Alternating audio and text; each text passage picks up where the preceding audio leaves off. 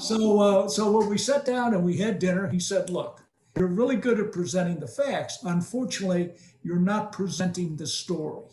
Mm. He said, "No jury has ever convicted or set someone free based on the facts. They've set them free or found them guilty based on the narrative that includes those facts." So, but if you can't tell them a story and be persuasive so they want to believe you and then be on your side, you're not going to succeed. So he said, so you tell them the facts, you've got to wrap that into the narrative. And you don't let them be bystanders. I was like, what does that mean? They're sitting there listening. He said, yeah, they're sitting there, but they want to participate. Everybody wants to, but this should be an interactive experience. I was like, wow, all right, had not thought about it like that.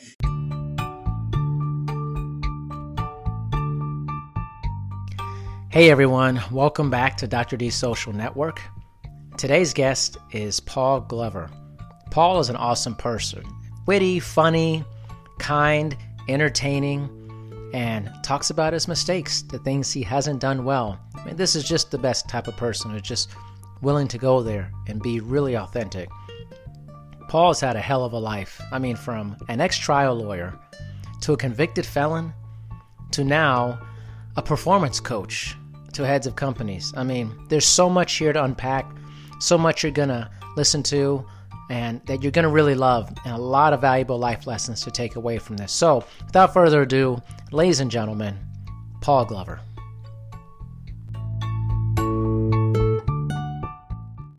What got you into wanting to be a trial lawyer? Let's start there. I'm a performer at heart, and trial lawyer is comprised of two things. First, being a performer, you're in front of a jury. The spotlight's on you. You've got to welcome the combat. You have to think about when we say trial, remember it used to be trial by combat before we actually decided, I suppose, the wrong people. And we decided we were going to do it within a courtroom, but it's still a trial. And the trial is composed, of course, of three entities plus bystanders. The three entities are the judge, referee, make sure that you don't go too far outside the rules, the prosecutor, and the defense. So I was always the defense, by the way, and I did not do criminal trial work. I did all civil. And so the courtroom gives you the opportunity to enter into conflict within the basis of the rules. And I enjoy that. I enjoy combat. I enjoy confrontation. And I also enjoy being a performer. And the fourth party, I said, the jury is bystanders. My job was not to let them be bystanders. My job was to make them part of the story, my story. And so as I worked my way through the Army, I decided to go to college. And at some point realized that I wanted to practice law. So I worked in a warehouse during the night and went to law school during the day. Graduated and decided I didn't want to do wills and trusts. I'd cut my throat with a rusty spoon before I would do that. I had gone and witnessed during my legal education. I would go look at trial lawyers, watch trial lawyers try their cases. And after a while, you know the good ones, everybody knows by reputation. And I would watch them. And over a period of time, I decided to emulate and turned into a pretty good trial lawyer. Unfortunately, I was also a crook. But oh, my goodness. Well, before we get to that, sure. Why civil versus criminal? Why did you choose that?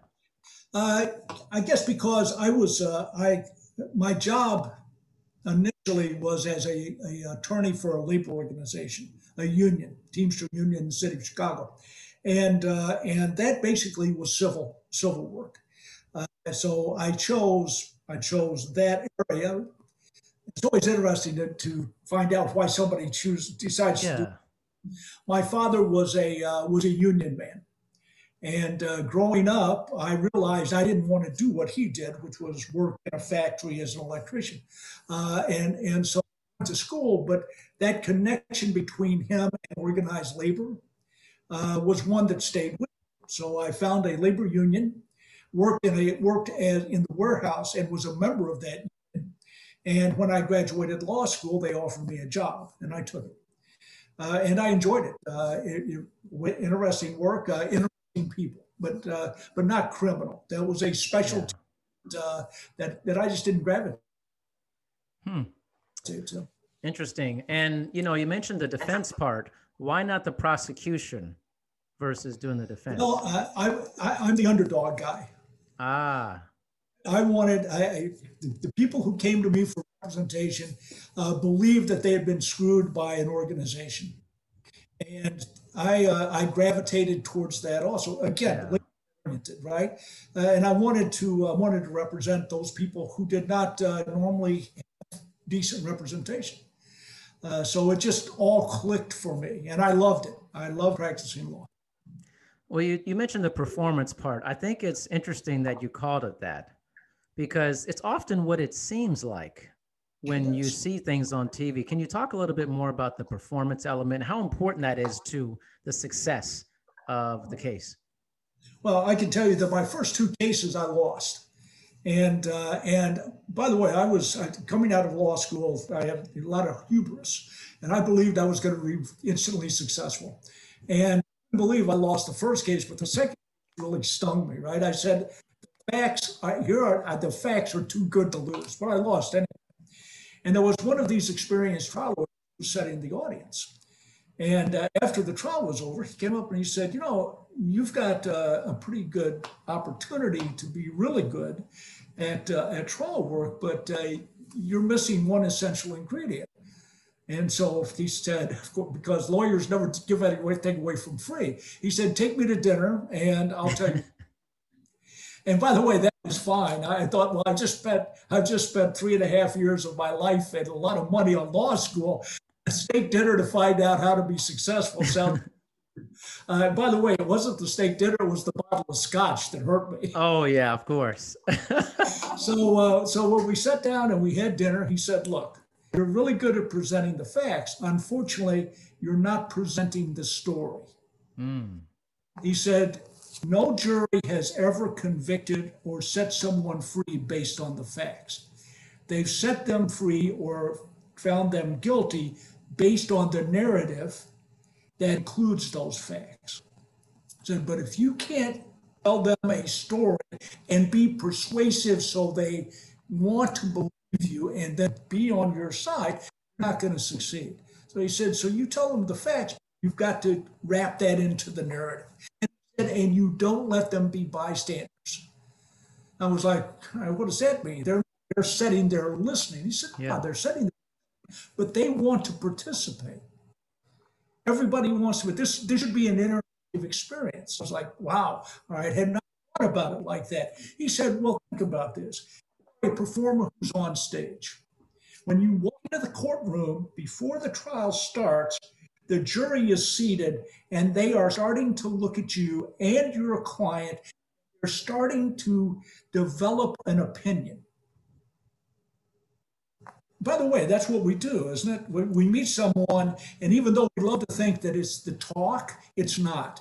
In the first 5 seconds, you have you've got an opinion about that person by the way they look, the way they smell, the way they open their eye, whatever it may be. It's a variety, 1,000 things.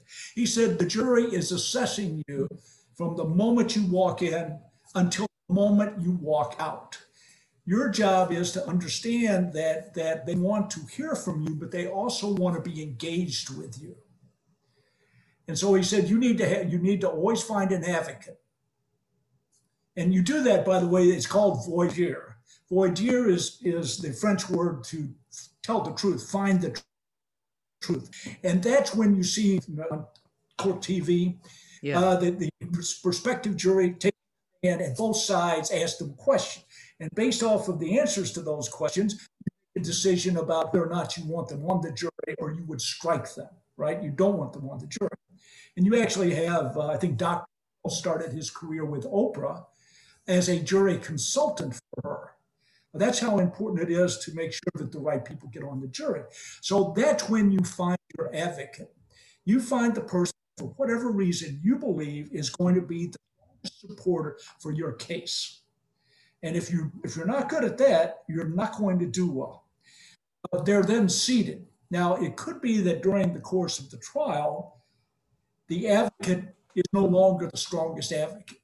You're constantly perusing the jury, assessing the jury. And at some point, you figure out who's for you and who's against you. And from that point on, that's who hears your case. Convince 12 people is just about impossible. Trying to convince 7 was my goal every time. And I would identify those 7 and I would go, what do I have to say to engage that person in my presentation? By the way, never put my client on the stand. Interesting. I am for my client. I don't want them on the stand because I know that they're going to say something that's not going to be by the jury. I don't care how much I would rehearse them. The problem was not the presentation of the case. The problem was the cross-examination, right? Because if it's nothing but me setting you up there and saying, here are the 10 questions I'm going to ask you. Here are the 10 answers. Good. When the guy on the other side gets up and throws the 11th question in, the one you're not ready for, it can go sideways in a heartbeat.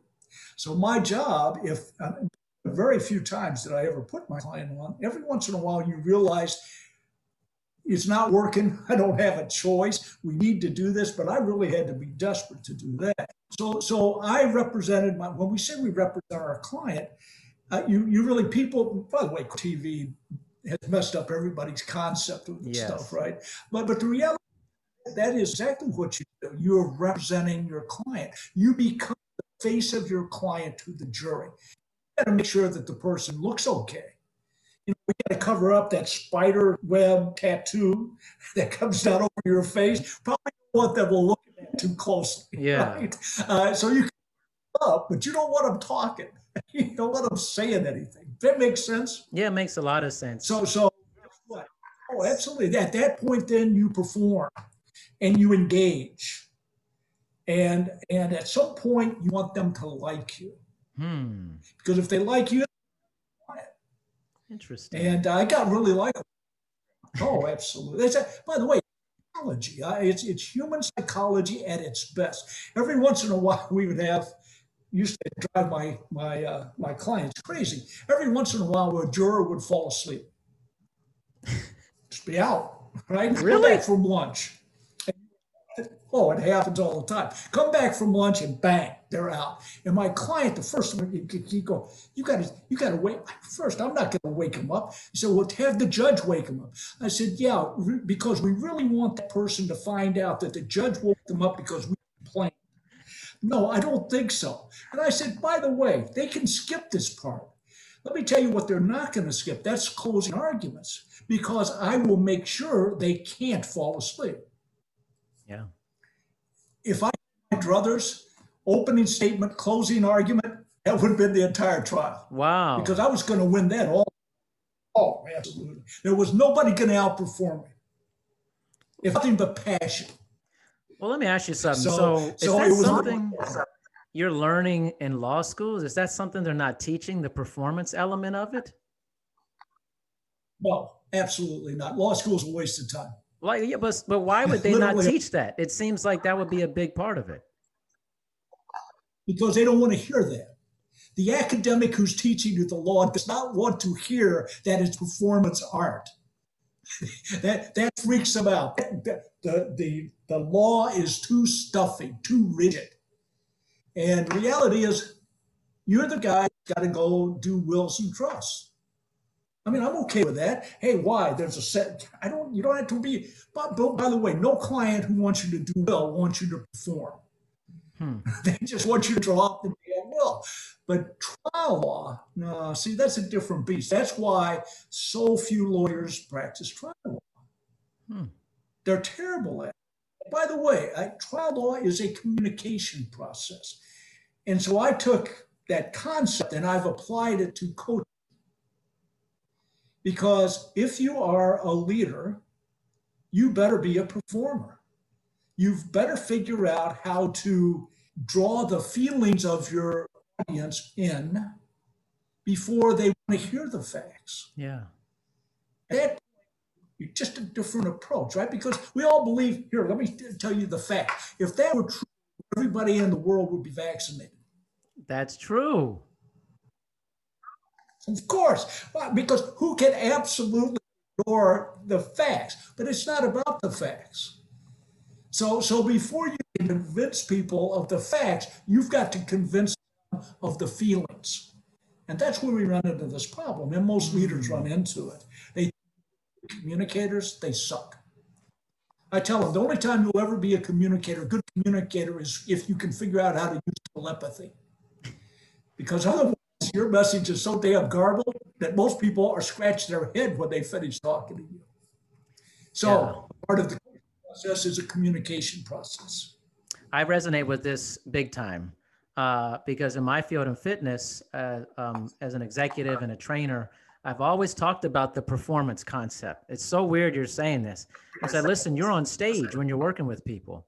You're on stage. You have to, this is your Hamlet. You each every performance is a feeling, a sense that you want people to buy into what you're doing genuinely for that. And so there's no room for stiffness of this lack of, this is your opus each time for that. So I identify with that when you're saying that. Well, and you then have to tie in first, if you have to care. If you don't care, then the rest of it doesn't matter because you come across as not authentic. And people sense that immediately. Everybody's got a good built-in bullshit detector. And if you're in front of them trying to BS them, and they realize this is a scam or a scheme. By the way, there's some people who are really good con men, but they only can con those people who want to be conned. Mm. And you can't convince someone who doesn't want, like I said, otherwise we'd have, the vaccination would be 100%. So when I look at it, I go, if you're susceptible to being fooled, and by the way, we are, the con man who fools you goes to your feelings immediately. Mm. Greed, feeling of fear, fearing of belonging or not, that's what they play to. Then they can sell you anything, and do. Anyway, so yes, and unfortunately, company leaders struggle with the concept. They don't like it. I told them, wills and trust. An organization.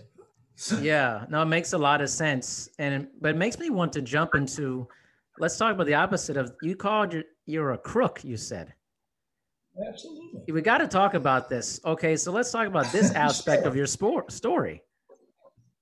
Well, and so we all have our blind spots, and the reason we call them blind spots is because we don't see them. However, other people do. And you can easily be taken advantage of, if you want to be, by someone who knows your blind spots. And at some point in my law career, I partnered up with a guy who was a crook. And I knew it. By the way, there is this thing that you should not associate with people who want to be like, but I was a bad guy wannabe. Oh, okay. I mean, around with bad guys, and he was the conduit for that. And we would go hang out with guys bad guys, mob guys. Yeah. And I dug it. I mean, it was trial lawyers are adrenaline junkies.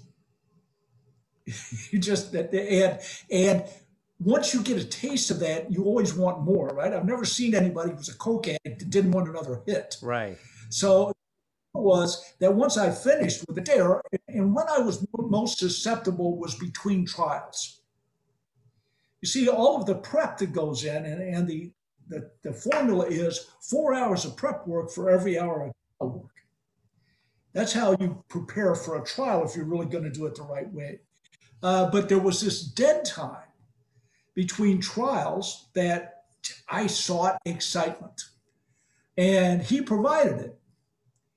And because of that, I had an opportunity through him to steal clients' money and did. And obviously got caught. By the way, I also thought I was the smartest guy in the room. Right. Yeah, I had that ego, hubris. I Right. was the smartest guy. And I wasn't, and you could, I told the government, I told the prosecutor, you'll never catch me. Oh, really? Oh yeah. Oh my God. Yeah.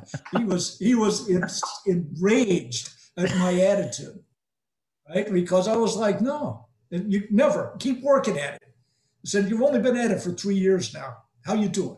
Wow. Those were the conversations that eventually got me caught. Only because, and by the way, I try to tamp down the pride because I don't want to go back to prison. I tell people, I'm a slow learner. I learned my lesson. 5.5 years in a federal prison will do that for you. My partner turned me in. Whoa. Oh, yeah. So the guy that I was closest to, who had told me, if this ever goes sideways, I will take the hit for you, turned himself in, and of course said, the brains of the operation is Glover. Oh, I'm just a dumb. Well, and unfortunately, I fit the profile because I had made sure that's what people see me as. So he gets over a year and a half, I get 7.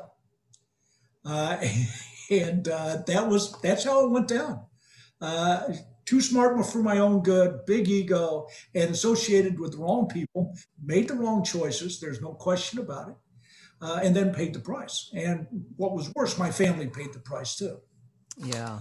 What was the Oh, man, by the so way, a little y- more hubris. I took the case to the Supreme Court yeah. and got a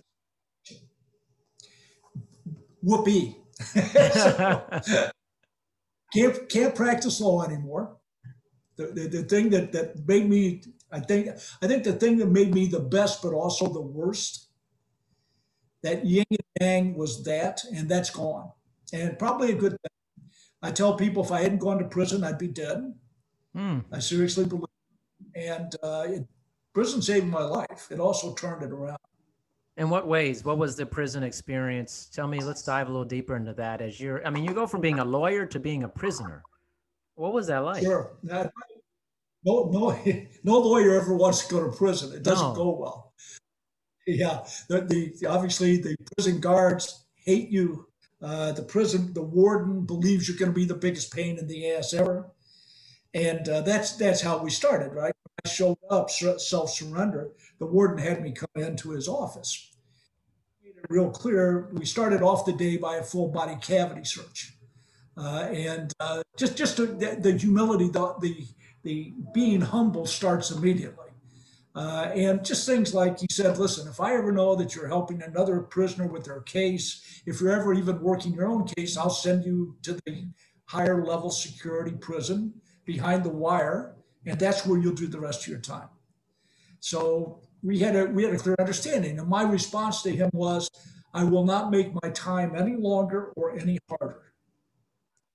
And that's how I did my time. Now, the first 2 years I spent plotting revenge. I was set on figuring out how to kill everyone that I believed had wronged me and caused me to No. be in. Oh, absolutely. Of course, it didn't happen. And by year 2, the self reflection kicked in.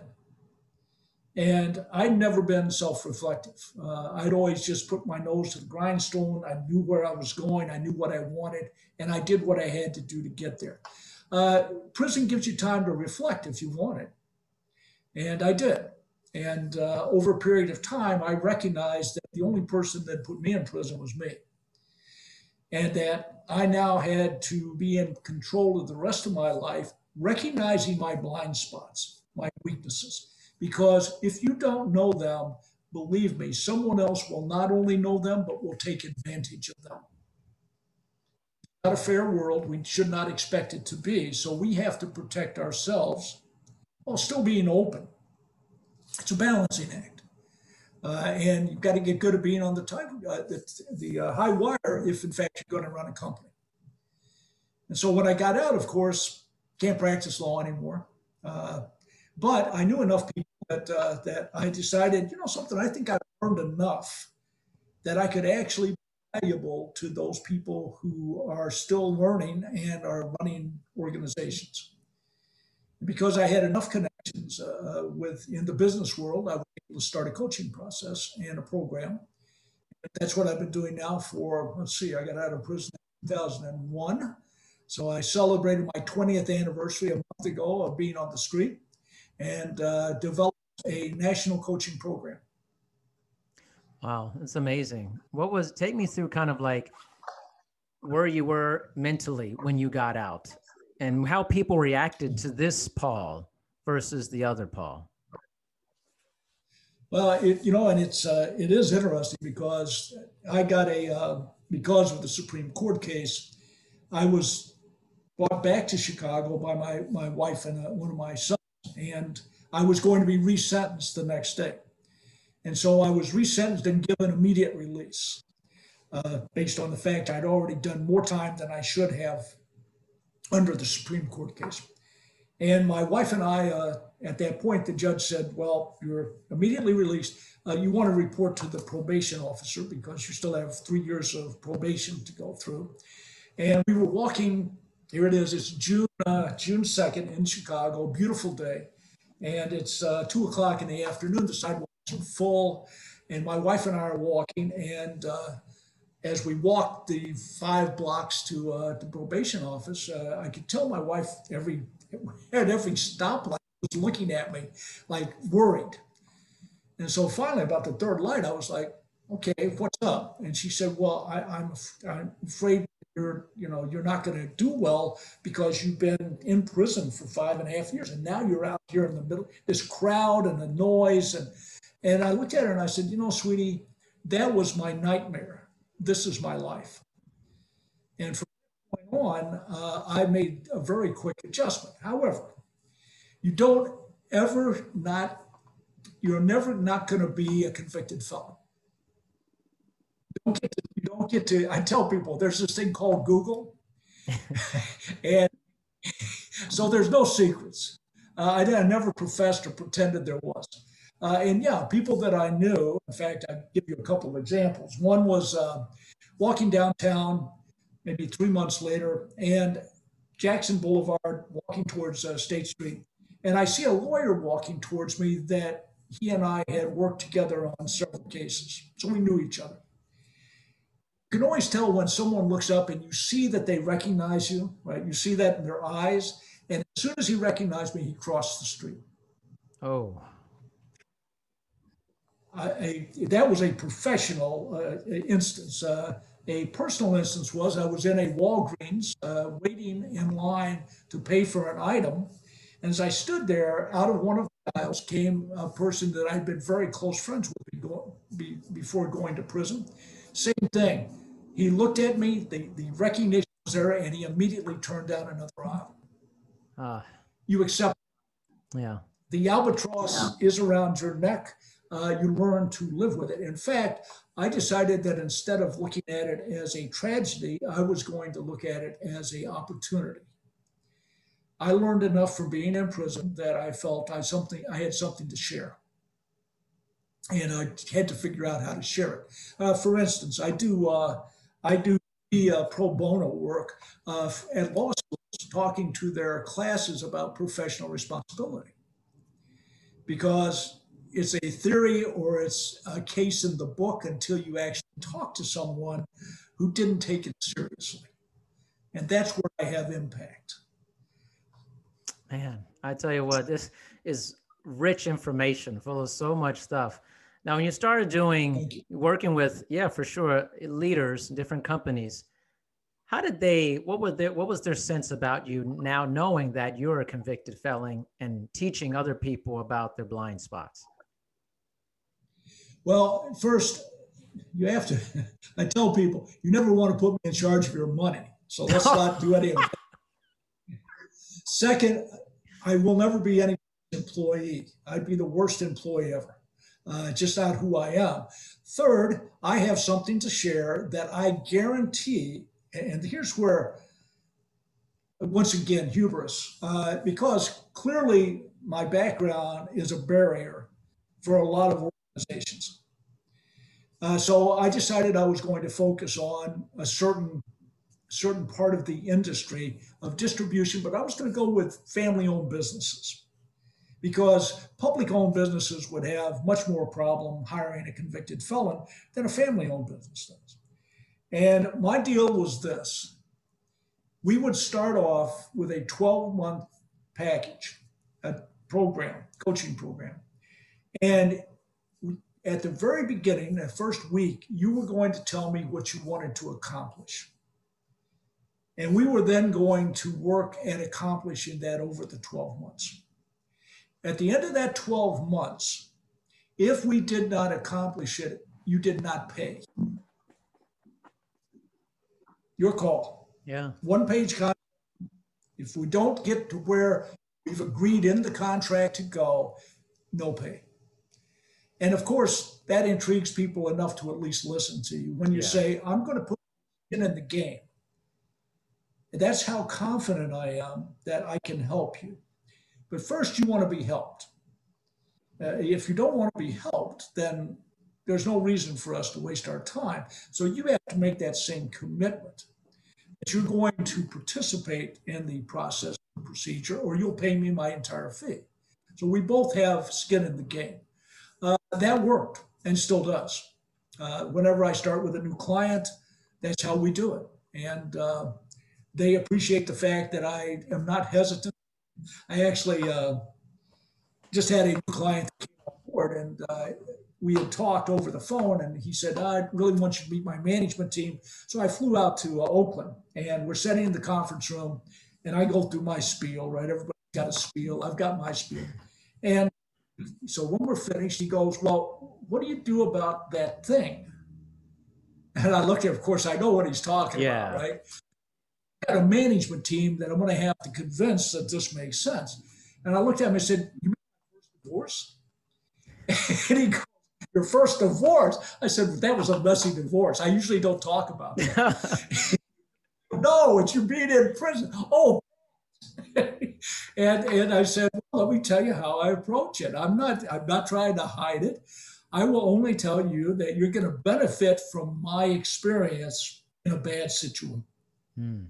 If you're looking for someone who knows how to coach and knows what to coach you so that you can be better. So that I'm a performance coach. I don't do life coaching.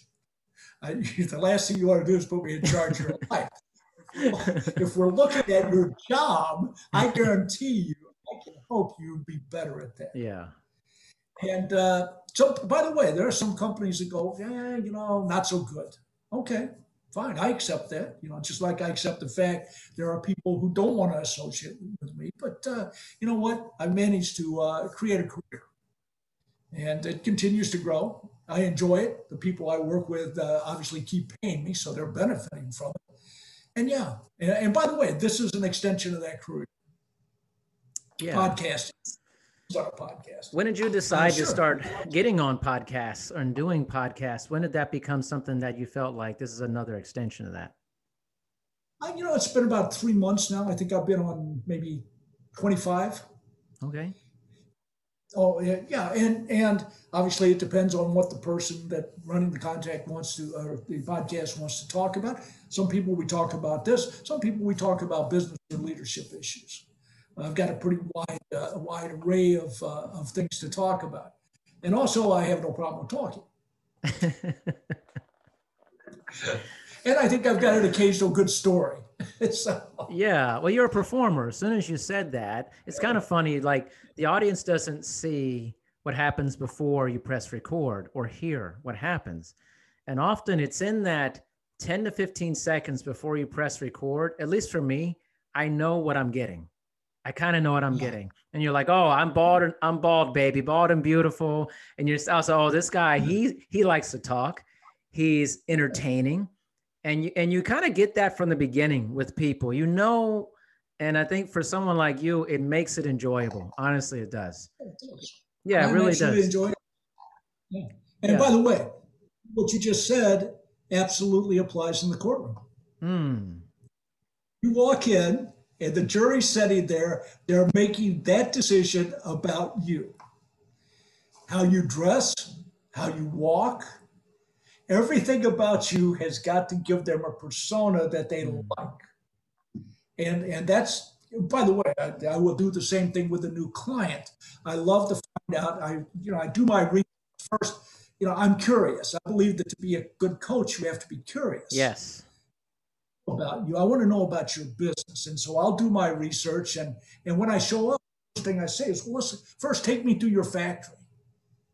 Say, I want to. I don't want to. Let's not talk. Right. Like, take me through Right. why they love their factory.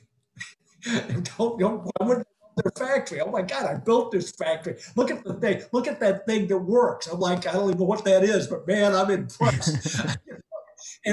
But so that's the first thing. I will go into the factory now. That tells them a couple of things. First, I'm absolutely curious about them, but I also will get my hands dirty. Yeah. You see, if we go right into the boardroom, you know what I'm saying? All Hmm. of that's peripheral. No, it's not. I need to know you, and I need to see your operation, and I want to show you that I want to put on that hard hat, right, and the pair of goggles, and if you got safety shoes, I'll put those on. And by the way, while we're out there, I'm probably going to drop a couple of f bombs. Yeah, of course. We're in a factory setting. Come on, this is for an f bomb, right? And then they're like, oh, okay, we can talk. We can talk. Yeah, we can talk. Exactly. And that's a big Yeah. thing because I think people even take this format. I often get a lot of people that come on and I feel like they're not necessarily their most authentic version of themselves. So they speak in a way that maybe they would never speak if they're comfortable with somebody, and then over the course of the time, the real them starts coming out and how you can see the vocabulary starts to change and the comfort level changes like, oh, there you are. There you are. Exactly. By the way, that's what a good podcast host does, Yes. isn't it? Yes. The real person out. Yeah. But I think that most people coming on, they've got my deal, interesting conversation, maybe make you laugh, but I need to enjoy myself. Yes. Once you start paying me, the dynamics change. Right now, it's free flowing, isn't it? We've got no expectations except let's have a good time talking. Let's have And a I good am. time. Yeah. That's what matters. But yeah, I think a lot of people come on maybe with an agenda. Yes.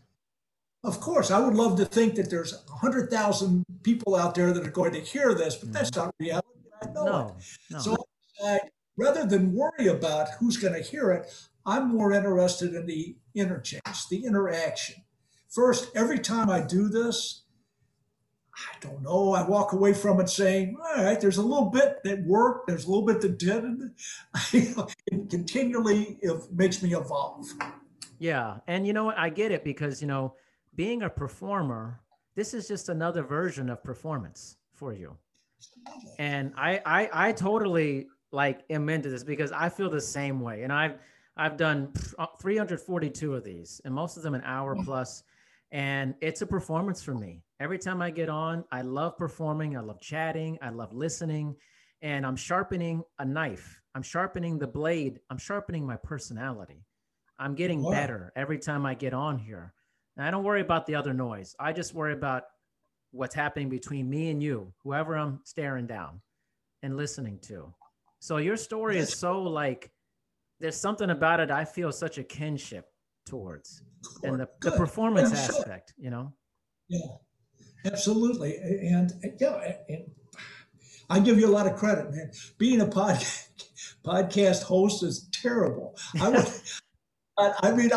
I first started, my wife was like, well, why don't you do a podcast? I said, do I look like I'm abusive to myself, self-abusive? Oh my God, I would be, first time I got a guest on I'd be, fuck you. Yeah, exactly. Yeah. Yeah. Well, that's not the way to be a podcast host. You have the patience to draw it out. No way. Yeah. Wouldn't work for me. And so yeah, I give a lot of credit. That's a lot of podcasts, by the way, man. Thank you. Oh my God, absolutely. Yeah. I'm always pushing myself. I want to talk to, and for me, like I want to talk to people that I feel something connected to. I read their bio or something. I go, man, I don't know a lot about that. I need to learn about that. I need to learn. And you said something too, it was like, it really hit me. It's like, well, people just don't do stuff because of the facts. If it was about the facts, then all people would say would be vaccinated. And I thought, man, that's true, because we're in this time where we're kind of like, well, trust the science and all that. I'm like, well, there's only so far you can go with that if there's no feeling behind it, if there's no narrative. And I think that kind of dawned on me. I'm like, he's right. He's totally right. Even if the person you consider them to be bad or that they're terrible people, they may be great at the performance. And the performance is what pulls people, not their ethical behavior or the facts behind it. Is that what that feels like what you're saying? Oh, it is what I'm saying. I think about it. In this country, we can't even bribe people to take a vaccine. Seriously, is that Right? just crazy? But that's because of the feelings they have that they develop that stop it. So you've got to get through that, and that's a tough one. It really is. But that's life. I mean, that's every relationship you've ever had. You've had to do that. That people with their baggage, right? I mean, you're not fresh out of the womb when I meet. You're a developed person. Yeah. And some of that I'm going to like, some of it I may not. I don't know. We're going to find that out. And that is a job. But once you move into a leadership position, it's not just a job, it's an obligation. And that's, to me, is where a lot of leaders fall down. They somehow believe that someone else has the obligation to understand their message. No, it's your job to create a message that they understand. And we miss that because we've been told how good we are for so long. See, I was self-adulation, man. I mean, I was the great. I won case after case after case, got the money, was loving it, right? Well, you know what? Pride cometh before the fall. That's right. And I think that a lot of leaders just they miss it. They miss their opportunity. And by the way, I'm a statistics guy. When we look at 36% of all employees in the United States are engaged, and Gallup does this. The engagement. Yeah. This last one, they celebrated. We should celebrate this. I'm like, celebrate what? Are you kidding me? It's 36%. The other group is either disengaged or actively disengaged. By the way, the actively disengaged is where sabotage comes from. They hate the company so bad that they'll sabotage the company. Oh my God, yes. They already show up. I mean, we know what the percentage is. 16% are actively disengaged. Well, what does that mean? They show up ready and wanting and willing to do harm. Oh, they're toxic. They'll spread it to any other employee. Because when we think sabotage, we immediately think they're going to take a hammer and beat something to pieces. No, the worst sabotage is spreading toxic disinformation to others in the workforce. By continually telling them how bad things are, by continually telling them what they should be getting, what they're not getting, not what they are getting. That 16%, I call them the working dead. They show up, they're like zombies, and they will infect everybody else in the workplace. You've got to look at that and go, that we need not to have them in our workplace. But the group in the middle that just show up every day for a paycheck, those have to, somehow you have to connect to them, because if you can, you suddenly have 66% of the workforce. Guess what? This is a momentum changer. Yeah. And yet it doesn't happen. They show up, they collect their check, they go home. I don't know. That's not being a leader. No, definitely not. Well, I got to tell you, this is again rich full of information, and I mean, you performed for me. I felt the performance, Paul. Thank you so much. Yes, sir. I appreciate the opportunity, man. And you're doing good work. Thank you. Really. Thank you so much. I give you all the credit in the world. Don't stop what you're doing. You obviously have a passion for it. You've got a skill set for it, and people need it. Thank you so much. I feel like I needed to hear that, honestly. You're pushing through, you're doing so many of these, and you just sometimes you need to hear stuff like that. So thank you so much. Believe me.